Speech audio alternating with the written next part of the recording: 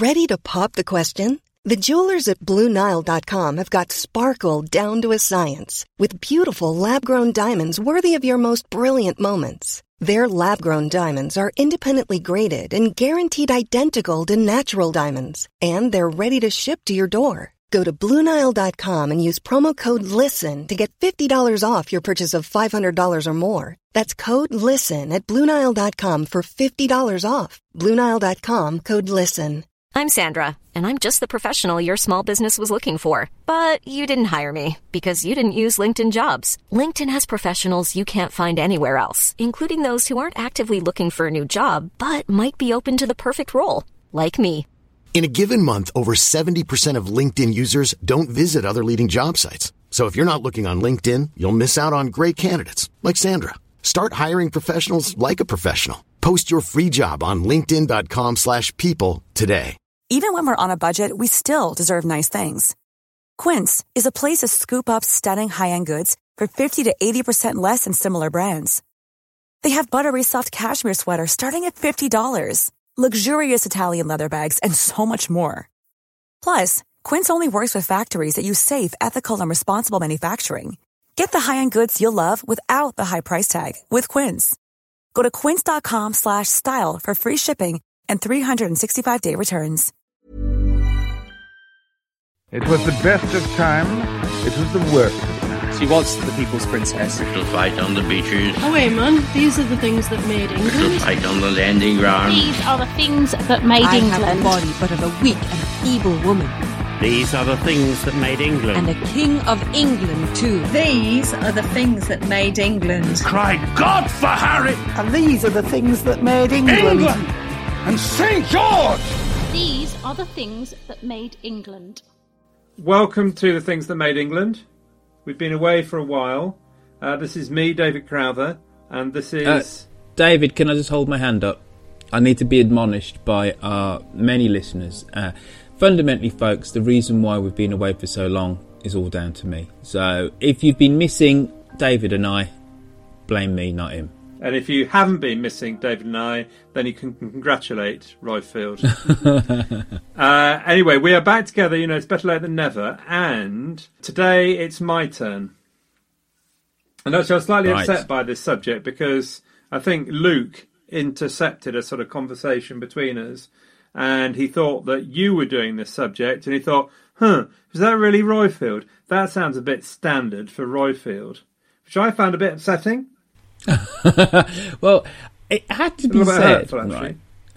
It had to be said, David, that we have swerved doing things like Shakespeare, yes, because Dickens, bloody bard, and to date we hadn't done the Beatles, and these are so obviously totemic of England that they hardly don't need a programme to propose them because they just are. Yeah, sort of there. Yes, that's so, true. But we're going to do it. We're going to do the Beatles. Well, you are. I'm just along for the ride. Just along for the ride. You're there to try and make it funny. You've got to provide the wit. Well, David, this might be a long, hard day's night. Right. So look, ask me why I'm going to do the Beatles. Maybe because you want to twist and shout. I don't know, David. Why do you want to do the Beatles? Right. I went to see a film called Yesterday. Have you seen that? I haven't seen it, though I've heard about it. It's good, actually. I mean, you know, it's not brilliant. Do you like Richard Curtis? I have a vexed history with Richard Curtis, considering I'm a person of colour that used to live in Notting Hill. Yes. The Door. Yeah. So does that mean you like Richard Curtis or you hate Richard Curtis? No, I think I very clearly said, you know, I have a vexed history. It's like... Vexed history doesn't sort of answer the question, does it? It absolutely does. No, okay.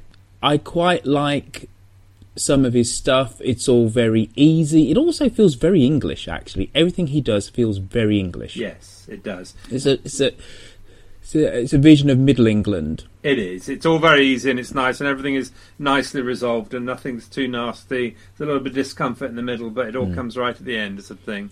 There aren't any of the dirty, unwashed, generally, in his films, or people of colour. Well, the hero of yesterday's Person of Colour? Well, he's trying to make amends because that was the slings and arrows always thrown at him, starting from Notting Hill. That how the hell can you do a film about Notting Hill, which has the Notting Hill Carnival, and not mention the carnival or the fact that the area historically is racially diverse? Not so much now, admittedly, but anyway. So finally, you've seen the light at last, then.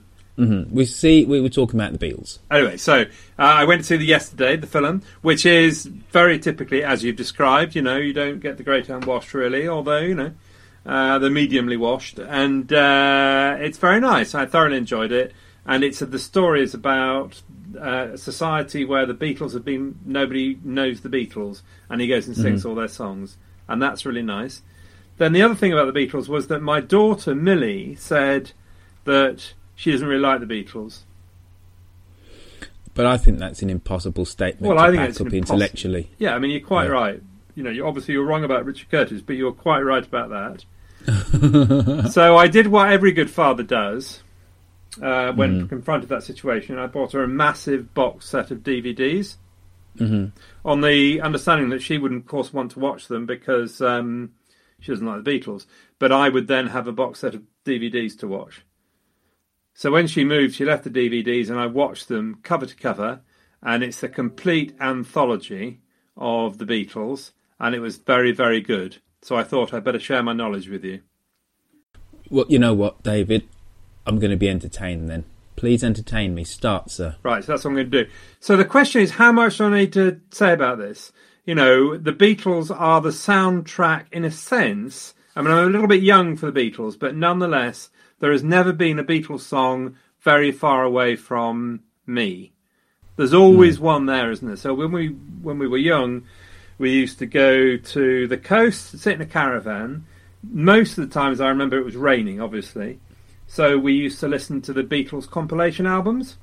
You know, the red bordered one and the blue bordered one? Did you have those? No, my folks being of immigrant stock, we never had the Beatles records in the house. Is that right? Yeah. So when did you come to the Beatles? I have a very fraught personal story to do with the death of John Lennon. It was inconvenient for me personally, but I came to the Beatles, I think, about the age of 5. Okay, that's early singing enough. The Yellow Submarine in infant school, bellowing it from the top of my lungs. You can't just leave that conversation. You had a troubled time with the death of John Lennon. What, was he staying with you or something? Well, the musician that actually stayed in our house was Bob Marley. But let's just move on from that. So why move on from that? The musician who was in your house was Bob Marley. It's a conversation for a podcast about Bob Marley, as opposed to one about the Beatles. Okay, well, there is a bit of a link between the Beatles and reggae. And the Beatles are credited with having one of the very first, and when I say very first, I mean very first, reggae-inspired songs of all time, Obladi Oblada. Right. It was about 1968. Lovely song, yeah. I've always liked it. Yeah. And reggae, if you look at the history of Jamaican music, reggae is coined as starting in 1968. Right. So the Beatles predate just about every Jamaican reggae artist in terms of being one of the very first, producing one of the very first songs, which is definably, well, it's pop reggae, but it's reggae tinged at the very least. Good Lord. But anyway. The trouble with me doing this subject, of course, is that you know something about music, whereas, of course, I don't. So you can... Well, and you're the fan of heavy metal, so yes, I couldn't so help by definition, agree. You don't know anything about music, yeah. Anyway, so what do I need to say about the Beatles? Bunch of blokes from Liverpool, set up a band, cut some songs, did some drugs, split up 10 years later, is the sort of short story. Liverpool, late 50s, from 1960 playing together, influenced by skiffle. What is skiffle? I have no idea what skiffle is. It was our kind of British, English, folky, rocky, version of American kind of rock and roll, kind of done very in a homespun way, wasn't it? But all those early, not early 60s, late 50s bands like Tommy Steele and all that kind of stuff is all kind of skiffle music. It's very kind of energetic and a bit of a noise, but quite fun at the same time. Bit of a noise. Mark Kermode does skiffle, of course. And then the 1950s rock and roll, and George Formby. Do you know what? In the making of this programme, I realised again how much I love George Formby. Really? He's a bloody genius. George Formby is a genius. Anyway, that's for another day. Formed up, Stuart Sutcliffe left, Pete Best was fired, performed in the Cavern, first album 1963. The thing actually that struck me about this thing I was watching, Millie's Present, which I stole from her, was how quickly they got a sort of core group around them. So Brian Epstein, 1961, sort of gave them an image and managed them to 1967 till he died. George Martin, does everybody love George Martin? I think they do, whether they know it or not. Yeah, I mean, it's impossible not to love George Martin, isn't it? Mm-hmm. He's kind of everybody's uncle. And constant admiration from the guy from them. And there's a chap called Neil Aspinall, actually, who was there all the way through as well, their tour manager until he died. So, and George Martin and the Beatles, always going back to George Martin, always seemed like a very odd combination. He's kind of this rather solid, serious sort of bloke.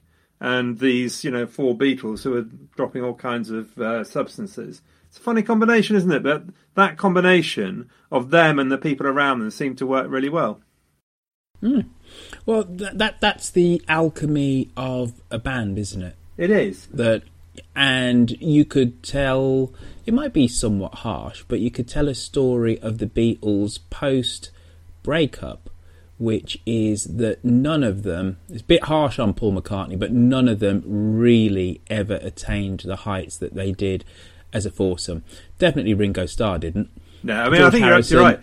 I was going to raise that same question, actually. I mean, George Harrison, actually, I was going to say, funnily enough, does some really good songs after... Plagiarised. Plagiarised, is that right? Stolen. Here Comes the Sun, which is completely, really... Isn't that when he's part of the Beatles? So I was thinking more things like My Sweet Lord. Here Comes the Sun's like 72. That's when he was single. That's all right. Anyway, we'll have to argue about that another time. I think that's in the Beatles. But anyway, live tour 63 to 66. It was quite funny actually watching them play on this DVD because they kept complaining they couldn't hear a thing they were saying. There was so much screaming going on. They literally couldn't hear a thing. And in the end they said, look, there's just no point doing this anymore because we've no idea what it sounds like because the screaming was just so extraordinary. David, very quickly, Here Comes the Sun is, of course, the Beatles. I was thinking of My Sweet Lord. Yes, okay, that's plagiarised, is it? Yeah. I forget the name of the song, but, you talk on and I will quickly Google. Yeah, cool. The tour in the US, 1964, a very significant year because it also happens to be the year that I was born. Mm-hmm. Big year for the world. Well done, world. The Ed Sullivan Show, apparently they were on that, and 73 million Americans watched it, 34% of the American population, apparently. So then they stopped touring 1966.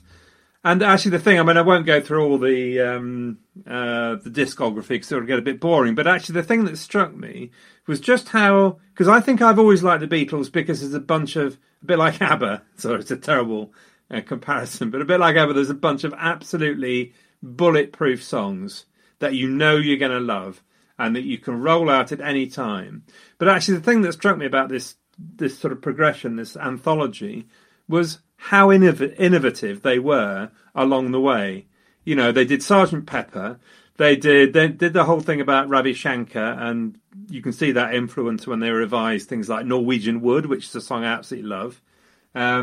Then they did the Magical Mystery Tour, which is fantastically English and really rubbish, but it's a kind of lovely, warm 60s feeling about a bunch of blokes doing this thing, which is a bit odd, but it's just lovely somehow.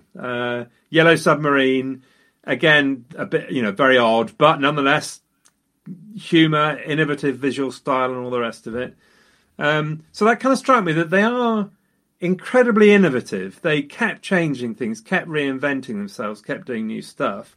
And I think I kind of, at the time I didn't really think about that. I just loved all these songs.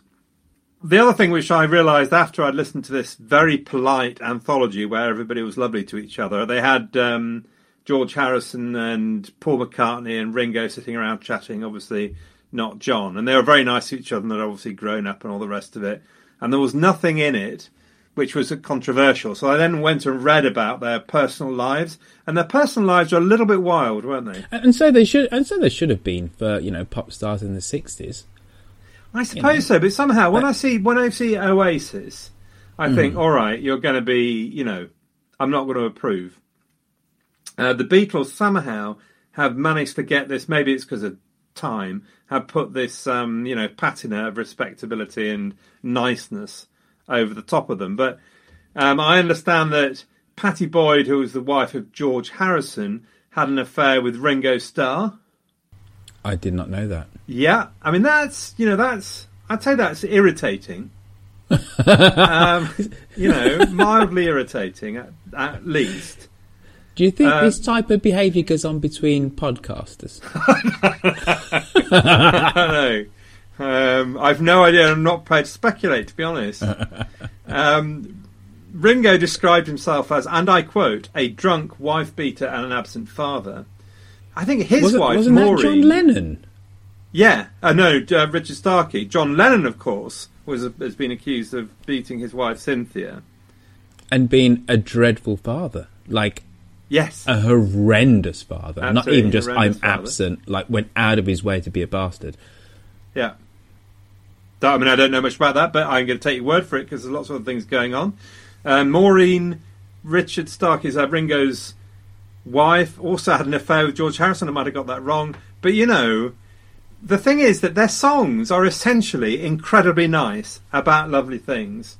And, very positive, very innovative. And in the background, underneath the water, their little feet are paddling away like mad, and there's some extraordinary things going on. Couldn't agree more. And the thing that really underlines the Beatles for me is the fact that, at their pomp, what are they, 1962, 63, something like that, when they really kind of get going, to 1970. Yeah. It isn't just the amount of music which they created. It's how diverse it actually was. We're not talking about, dare I say, Oasis from their second album on, where they all sound the same. And I'm not knocking Oasis here. What they managed to do was to reinvent their sound and have texturally quite sophisticated and temperamentally quite different songs. But surely the reason why we're talking about the Beatles as being something which is totemically English is because 50 years after they've split up, they're quintessentially seen as English the planet over, and so much so that the city of Liverpool owes its international reputation solely down to this band. What is the international reputation of Liverpool, actually, while we're on the international reputation of Liverpool? That there's a place in England called Liverpool. Right, it's just quite simple as that. I don't think people outside of the UK specifically have a notion of what Liverpool is, other than it's the birthplace of the Beatles. It's a bit like you just say Stratford-upon-Avon to somebody outside of the UK, and the only thing they'll know is Shakespeare. Right. Liverpool is just synonymous with the Beatles outside of the United Kingdom.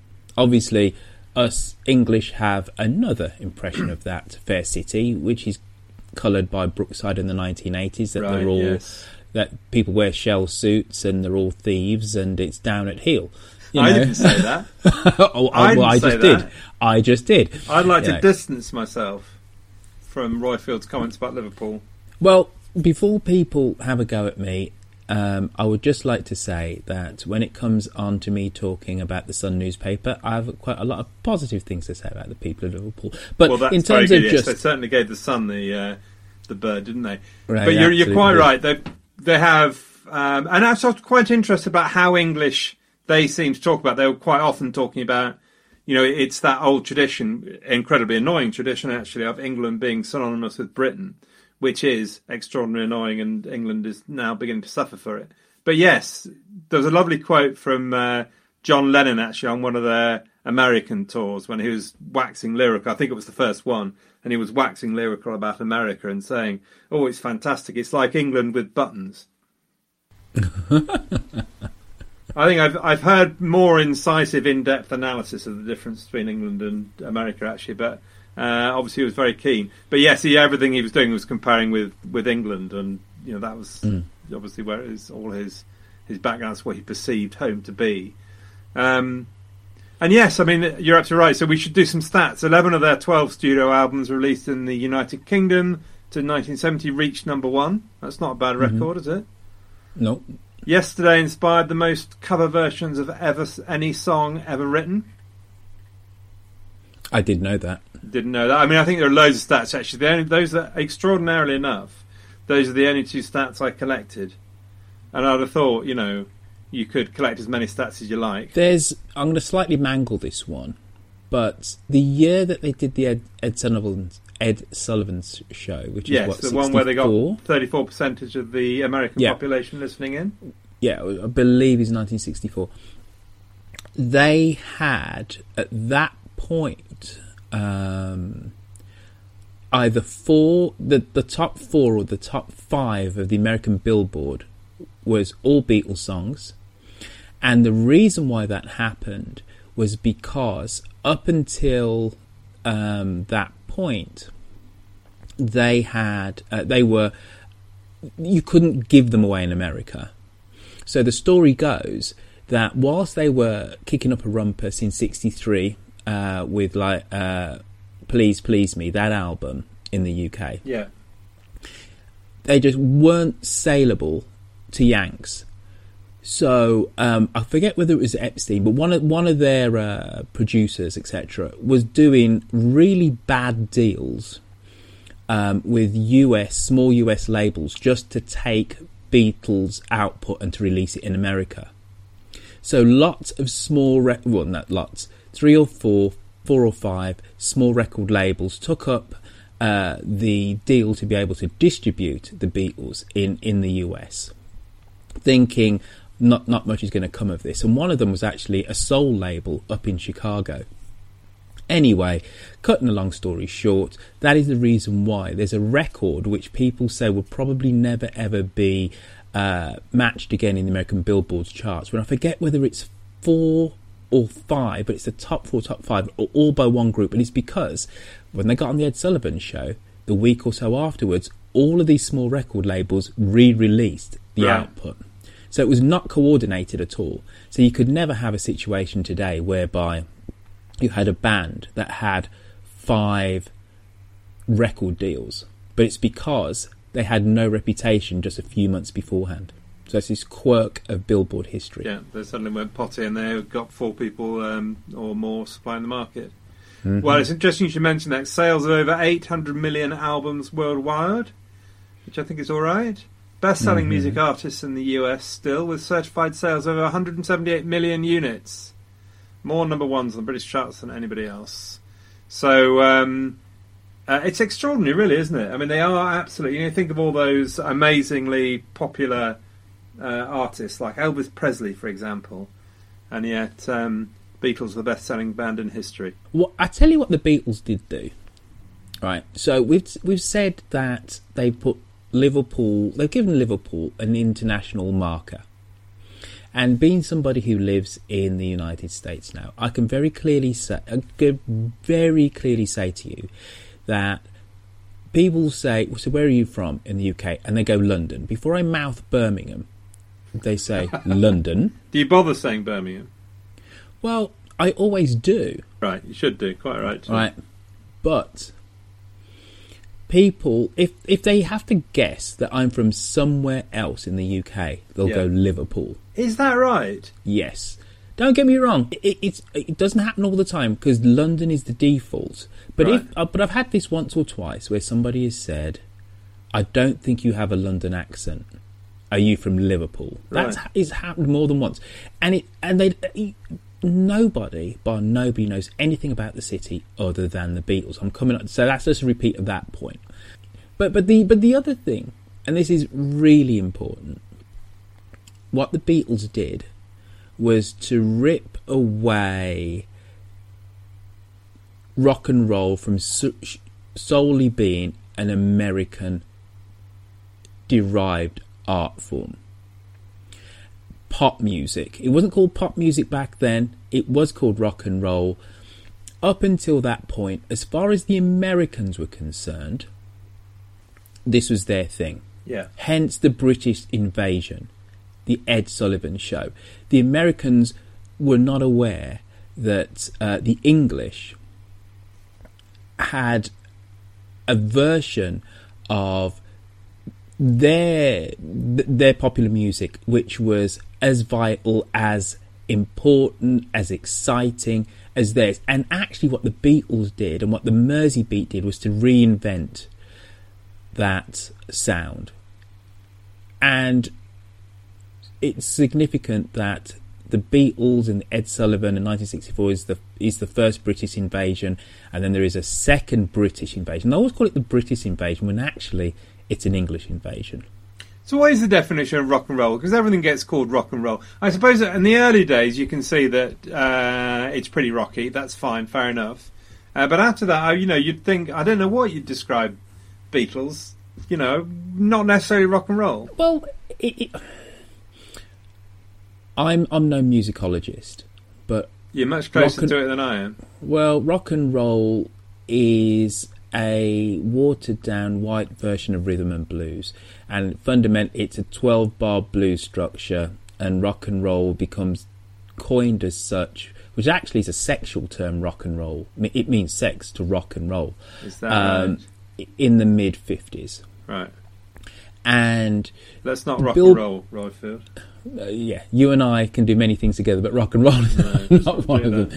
And the Billboard chart... It's going to have to go. Kind of defines rock and roll as being this kind of like this teenage thing, and at the very start of rock and roll it's very bluesy, and you have people like Little Richard as well as Elvis Presley both saying they're doing the same kind of genre of music. By the early 60s the term is falling out of favour, and you listen to the American Billboard chart and there's lots of schlocky kind of middle of the road stuff in it, but rock and roll becomes a catch-all phrase for pop music before the phrase was actually used. But the sound of American rock, or let's say contemporary music, is probably the best way to describe it. By 1964 you have the start of Tamla Motown. It's a year before like the Beach Boys and stuff, but the English, with the Beatles being the spearhead, come along and inject so much energy into this kind of musical form that it knocks the Americans kind of sideways. And synonymous, if you were to say to people outside of the United Kingdom, give me just list a whole load of English things, the Beatles are always kind of going to be up there because they're the soundtrack to just about everybody's life, whether they know it or not. This is the thing that shocked me about Millie's statement, is that isn't it the soundtrack to everybody's life? Can't you quote a few pieces of music? And when you talk to bands, I mean, obviously Oasis is one of the obvious ones for us. They all quote the Beatles. Listen, absolutely. And the thing is about the Beatles' output, it's kind of what I said towards the start. It's shocking the amount of music they actually did do, and you forget that so many songs are actually Beatles songs. You just completely forget. Well, it's incredible that they're only 10 years, actually. I thought they were much longer. Yeah. No, they worked hard. Yeah. They absolutely worked hard. They're incredibly prolific, actually, and they were incredibly... well, maybe it's this anthology which gave the impression, but, that the amount of time they put in the studio, was very impressive. And Paul McCartney comes across as quite a serious sort of person, doesn't he? And so does John Lennon. They're serious, but in different ways, and they completely complemented each other. I did an Excel spreadsheet of all of their album releases from 62 to 1970. You did a spreadsheet of all their album releases? I did, David, because my thing with the Beatles is just the amount of songs. There are 214. Well, I was just about to qualify my 218, right, okay. Because some of them actually are re-releases, right, or albums with the same tracks. If you say it's 188, I will bow to that, because it's definitely not 214. Because you look at it, and when I alphabetize it, the same ones do come up, but it's a lot. 188. Yeah. I'll agree with that. It's a lot. Well, there are people out there who have done blogs ranking all, I think it's 188, all Beatles songs in order.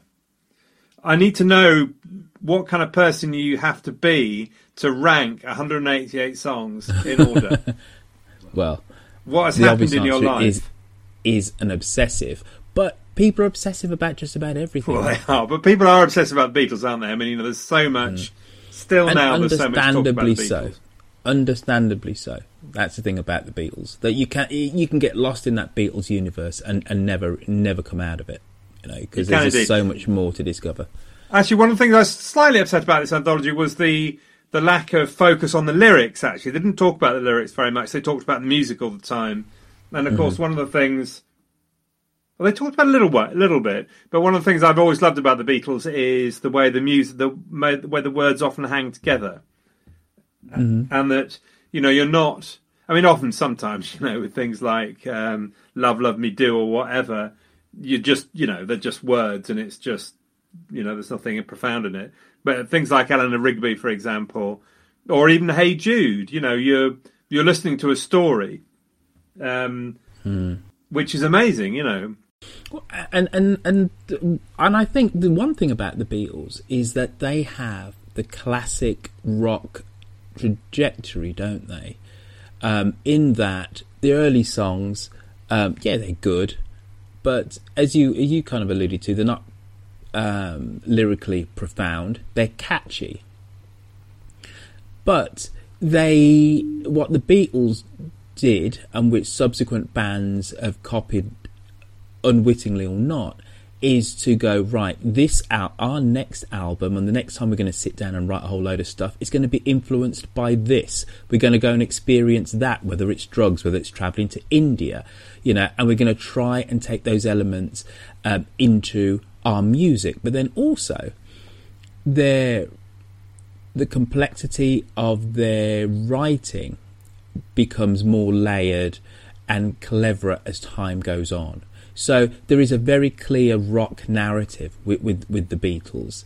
And it's true, in the same way as their cohesion as a group goes through that rock trajectory as well, doesn't it? They collapse, in this way that rock groups do, they inevitably fall out. Name me rock groups I suppose there are rock groups that survive, aren't there? Name me a rock group that survived all the way through. Well, there's a lot of those kind of 60s Tamla Motown groups, like the Temptations and whatever. Those always just seem to endure. Right. Oh, stop it. Right. Anyway, but if you think that there are lots of those types of 60s soul Tamla Motown groups, and they're still performing today. Obviously not all with the original lineup. There's maybe like one who's the original lineup. Does that count, though? That's a bit like the axe that chopped the head off Mary Queen of Scots. It's had a new axe head a couple of times, and it's had a few new shafts, but it's the same axe. Doesn't really count, does it? Radiohead, haven't they stayed together? Yeah, but Radiohead, could you even put them in the same bracket as we're not going to argue the about Beatles? This one. Entirely with you on that one. Radio. So, what are your top 5 favourite? That's what we're going for. Is we're going to go for the 5 top. That's my question, though, isn't it? Well, I'll go with one, then you can go, and I can tell you one, and then you can go with another, and then we'll do it. I've got a top 11. You've got top 11? Yeah. I gave you strict instructions. We have a problem with this. I give you strict instructions, and you ignore me, don't you? Have you always had that problem in your life? Well, you can whittle mine down for me if you want, but I looked through my Excel spreadsheet and I went, I want that, and that, and it came up to 11, and I said, you know what, so be it, that's what it is. Do you know, I need to explore this, I'm sorry, but I need to go back a step and explore this Excel spreadsheet. Did the Excel spreadsheet exist before I selected the Beatles, or afterwards? afterwards, David. So you heard? I mean, this is big news. So you heard that we were going to do this. I said we were going to do this, and then you went and constructed the spreadsheet. Because, as I've said a couple of times, it's the sheer weight of output from the Fab Four, which always blows my mind. I'm impressed by the level of preparation. Well, if you'd have said to me your favourite Beatles songs before looking at the spreadsheet, I'd have maybe gone Yellow Submarine, Strawberry Fields Forever, and then I don't know what else I might have right. pulled But you out. studied it right. rather than just going with your gut. You studied it.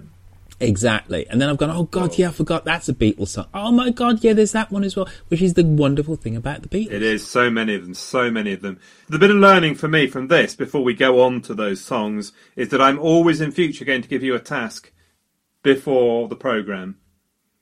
Because I think that's fantastic. Mm-hmm. You prepared a spreadsheet. That's fantastic.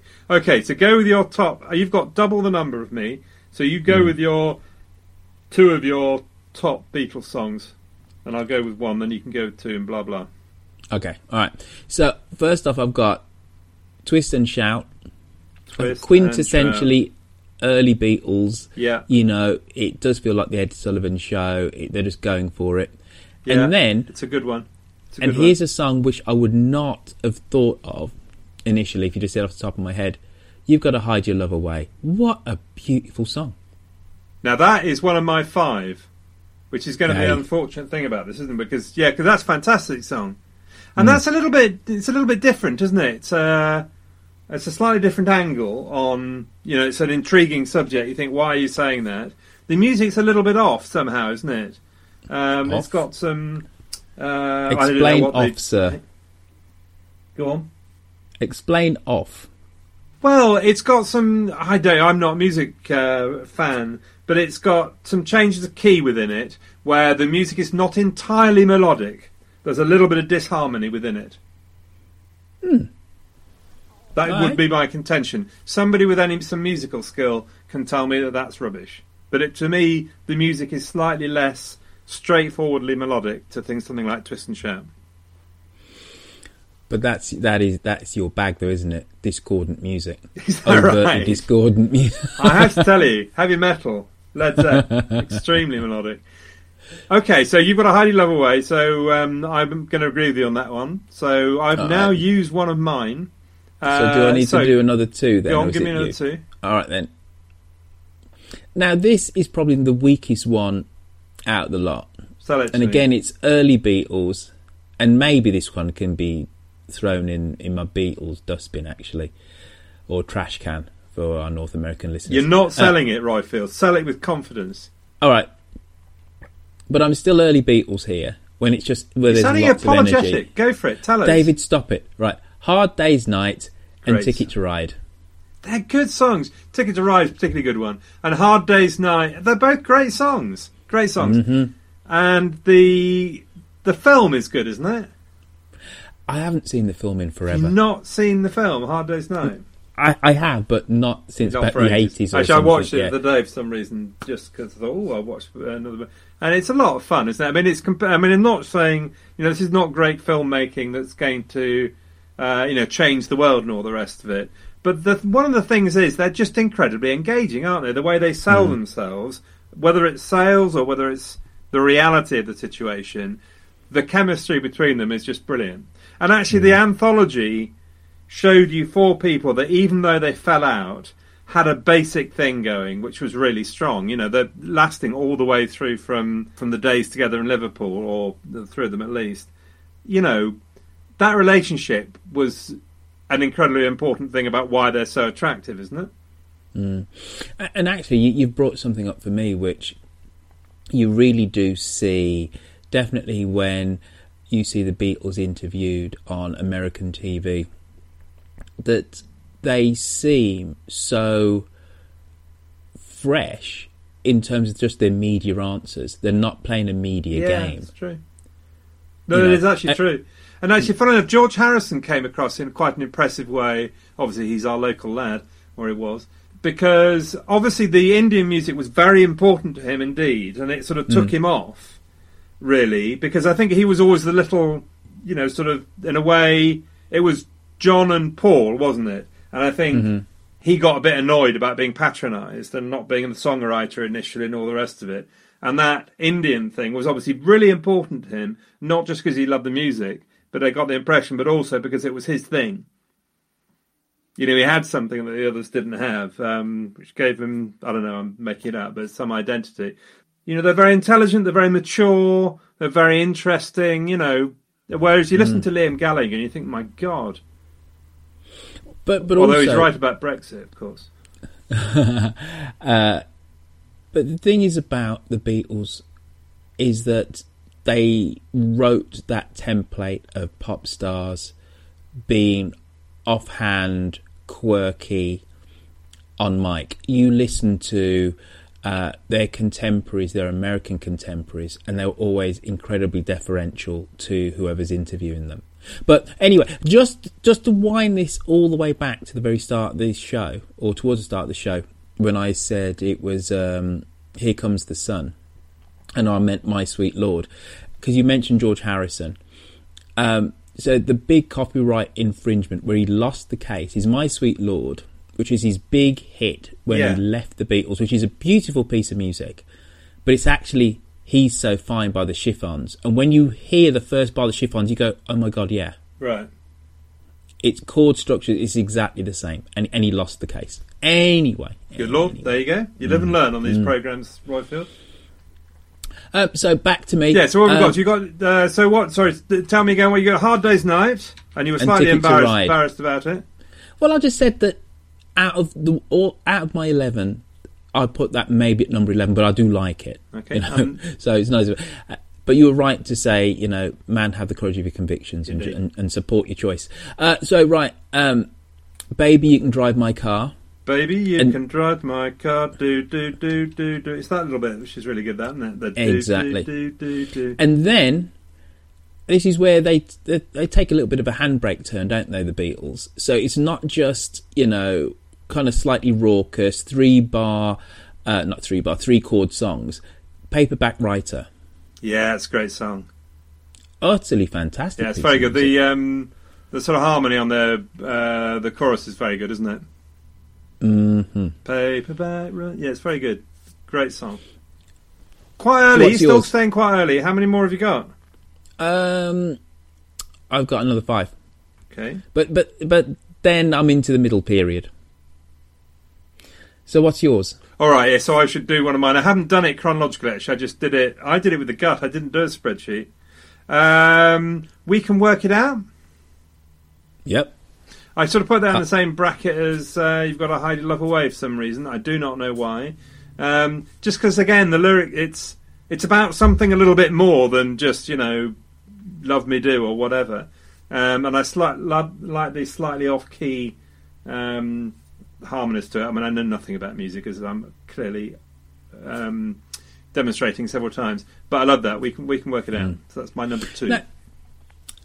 I always assign this to my West Indian roots, but for me, with the song, the music is actually foremost for me. Yeah, well, I'm the same. Okay, because you've talked about lyrics. I have talked about lyrics. Often. I think, but I mean, I totally agree that it's the music that really makes it. But actually, funnily enough, there's quite a lot of these where I've gone with so maybe I'm wrong, I've gone with the lyrics, actually, because that's not going to be the only one. All right, so rattling through this, so then, Got to Get You Into My Life. Don't even know that one, sing it to me. Got to Get You Into My Life, ba-da-ba-da-ba-ba. That one. No, sing it to me. Very funny. Hang on, and then, give me a moment and I'll play it to you. Here we go. Are you ready? Yeah. I'm just going to sing it to you now, okay? Please don't. You didn't know I was that good at singing, did you? I do know that. Very good. And then it's just up. It's happy. But then I think it's John Lennon in the middle. He you can hear kind of the rasping in his voice. He goes, "Got to get you into my life." Ba-da-ba-da-ba-ba. It's just, the song builds and it starts at a gallop anyway. So it's a good song. Yeah, I shall listen to that more.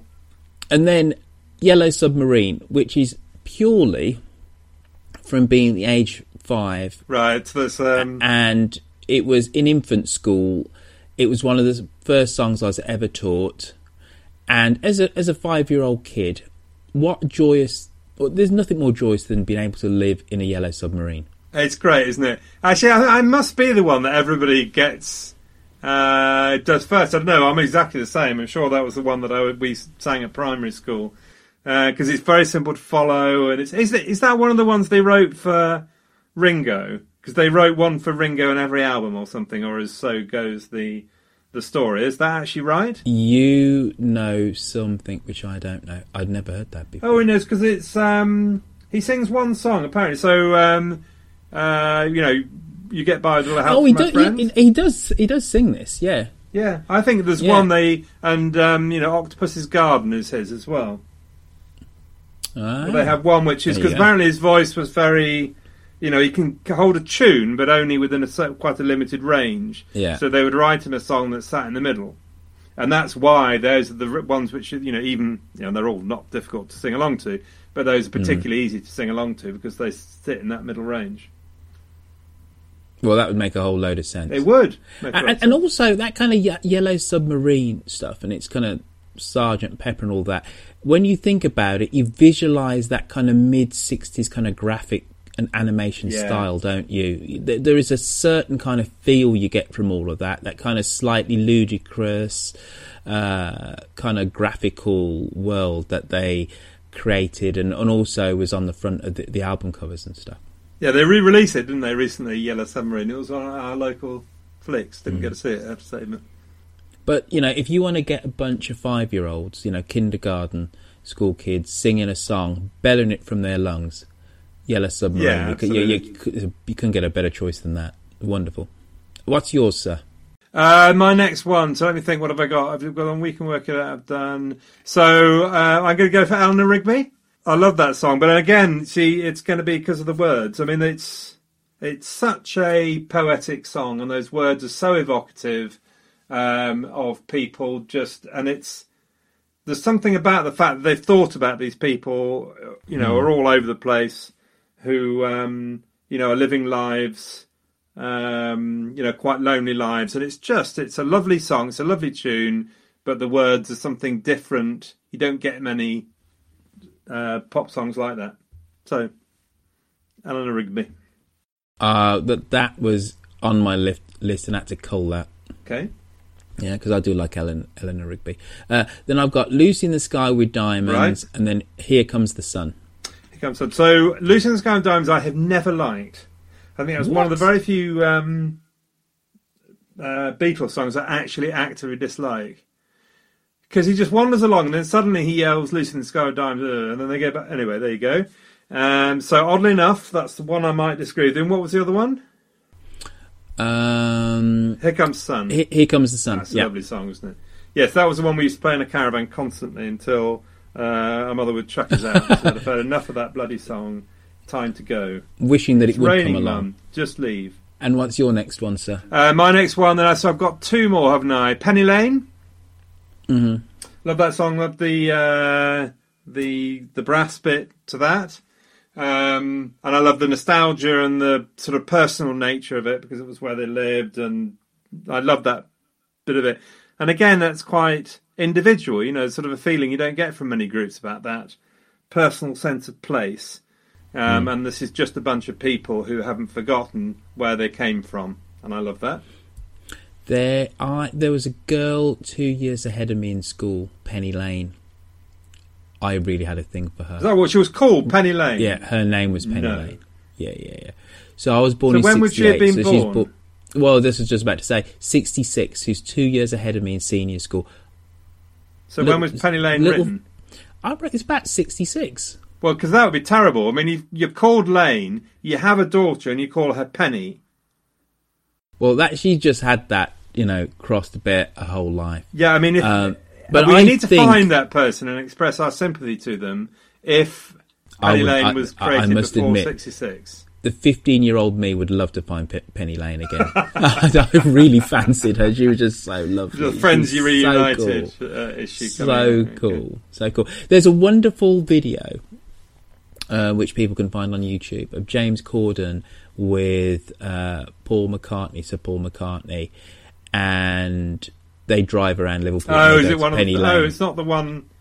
It's not the driving series he did. It's a special. Isn't it? I think it is the driving series, but they expanded it so they're not just in the car, because they are driving around. I watched it once about 2 years ago, so I'm a little bit hazy on the details. But they go to Penny Lane, and they walk into like the barbers, and of course there's all this Penny Lane paraphernalia there, and like, oh my god, it's you and whatever, and blah, and it's just wonderful. Yeah, and then he does an impromptu gig in a pub. Do you know, he's very like that, isn't he? He's got no side to it. And they did, and it's not at all publicised. And these boozers are just people they're having a little quiet drink, and they're like, oh my god, it's like Paul McCartney. Jaws hit the ground. Yeah, amazing. Yeah, and then by the end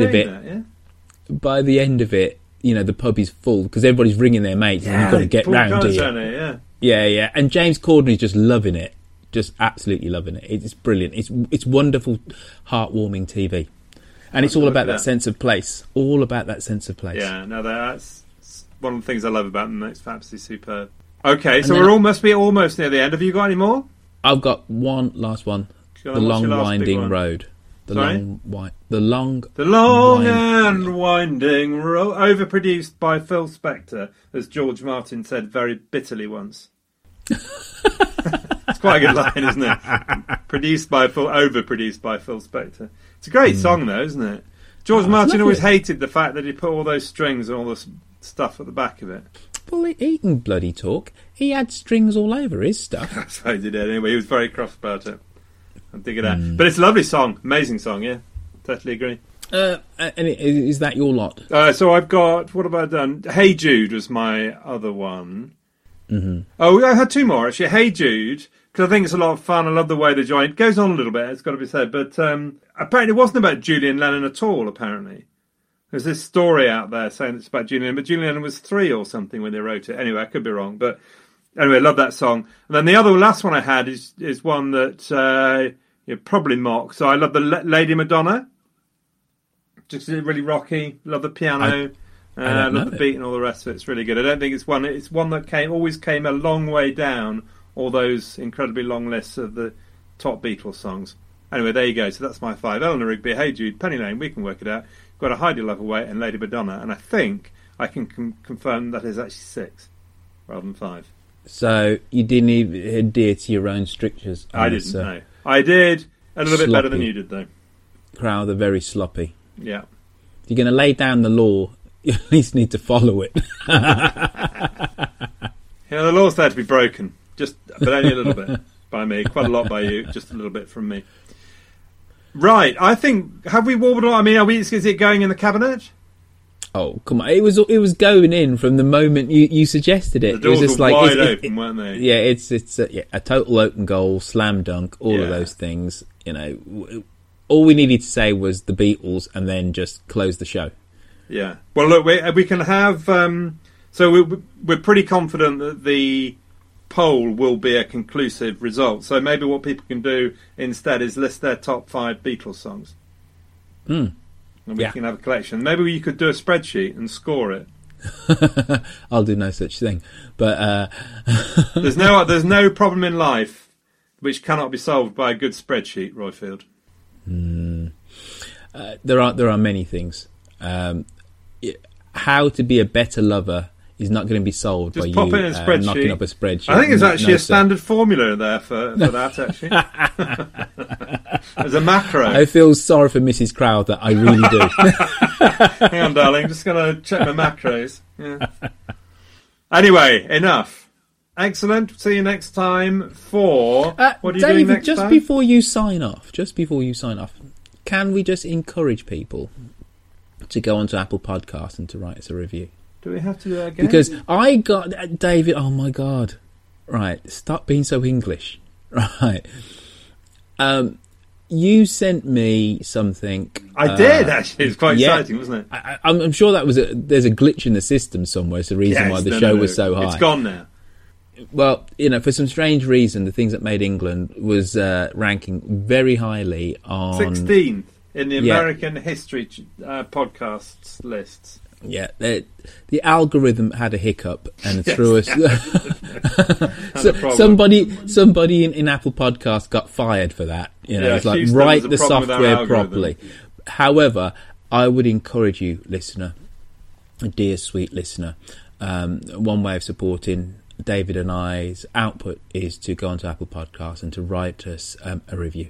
And if you think it's rubbish, so we'll see. What are you doing next time? I'm going to do the Sun newspaper through gritted teeth. Right, we'll see you next time, everybody. Come along to the Facebook site. Tell us what your 5 best Beatles songs are, and tell us what you thought. And we'll then see you for the Sun. Awesome. Right? Bye. God for Harry! And these are the things that made England. And St. George! These are the things that made England. Mom deserves the best, and there's no better place to shop for Mother's Day than Whole Foods Market. They're your destination for unbeatable savings, from premium gifts to show-stopping flowers and irresistible desserts. Start by saving 33% with Prime on all body care and candles. Then get a 15-stem bunch of tulips for just $9.99 each with Prime. Round out Mom's menu with festive rosé, irresistible berry chantilly cake, and more special treats. Come celebrate Mother's Day at Whole Foods Market. Hey, it's Paige DeSorbo from Giggly Squad. High quality fashion without the price tag. Say hello to Quince. I'm snagging high-end essentials like cozy cashmere sweaters, sleek leather jackets, fine jewelry, and so much more. With Quince being 50 to 80% less than similar brands. And they partner with factories that prioritize safe, ethical, and responsible manufacturing. I love that. Luxury quality within reach. Go to quince.com/style to get free shipping and 365-day returns on your next order. Quince.com/style. When you need mealtime inspiration, it's worth shopping Kroger, where you'll find over 30,000 mouth-watering choices that excite your inner foodie. And no matter what tasty choice you make, you'll enjoy our everyday low prices, plus extra ways to save, like digital coupons worth over $600 each week. You can also save up to $1 off per gallon at the pump with fuel points. More savings and more inspiring flavors make shopping Kroger worth it every time. Kroger, fresh for everyone. Fuel restrictions apply. Traffic jams, tailgating, pile-ups. Ugh, the joys of driving. How could it get worse? The federal government wants to have a say in what you drive.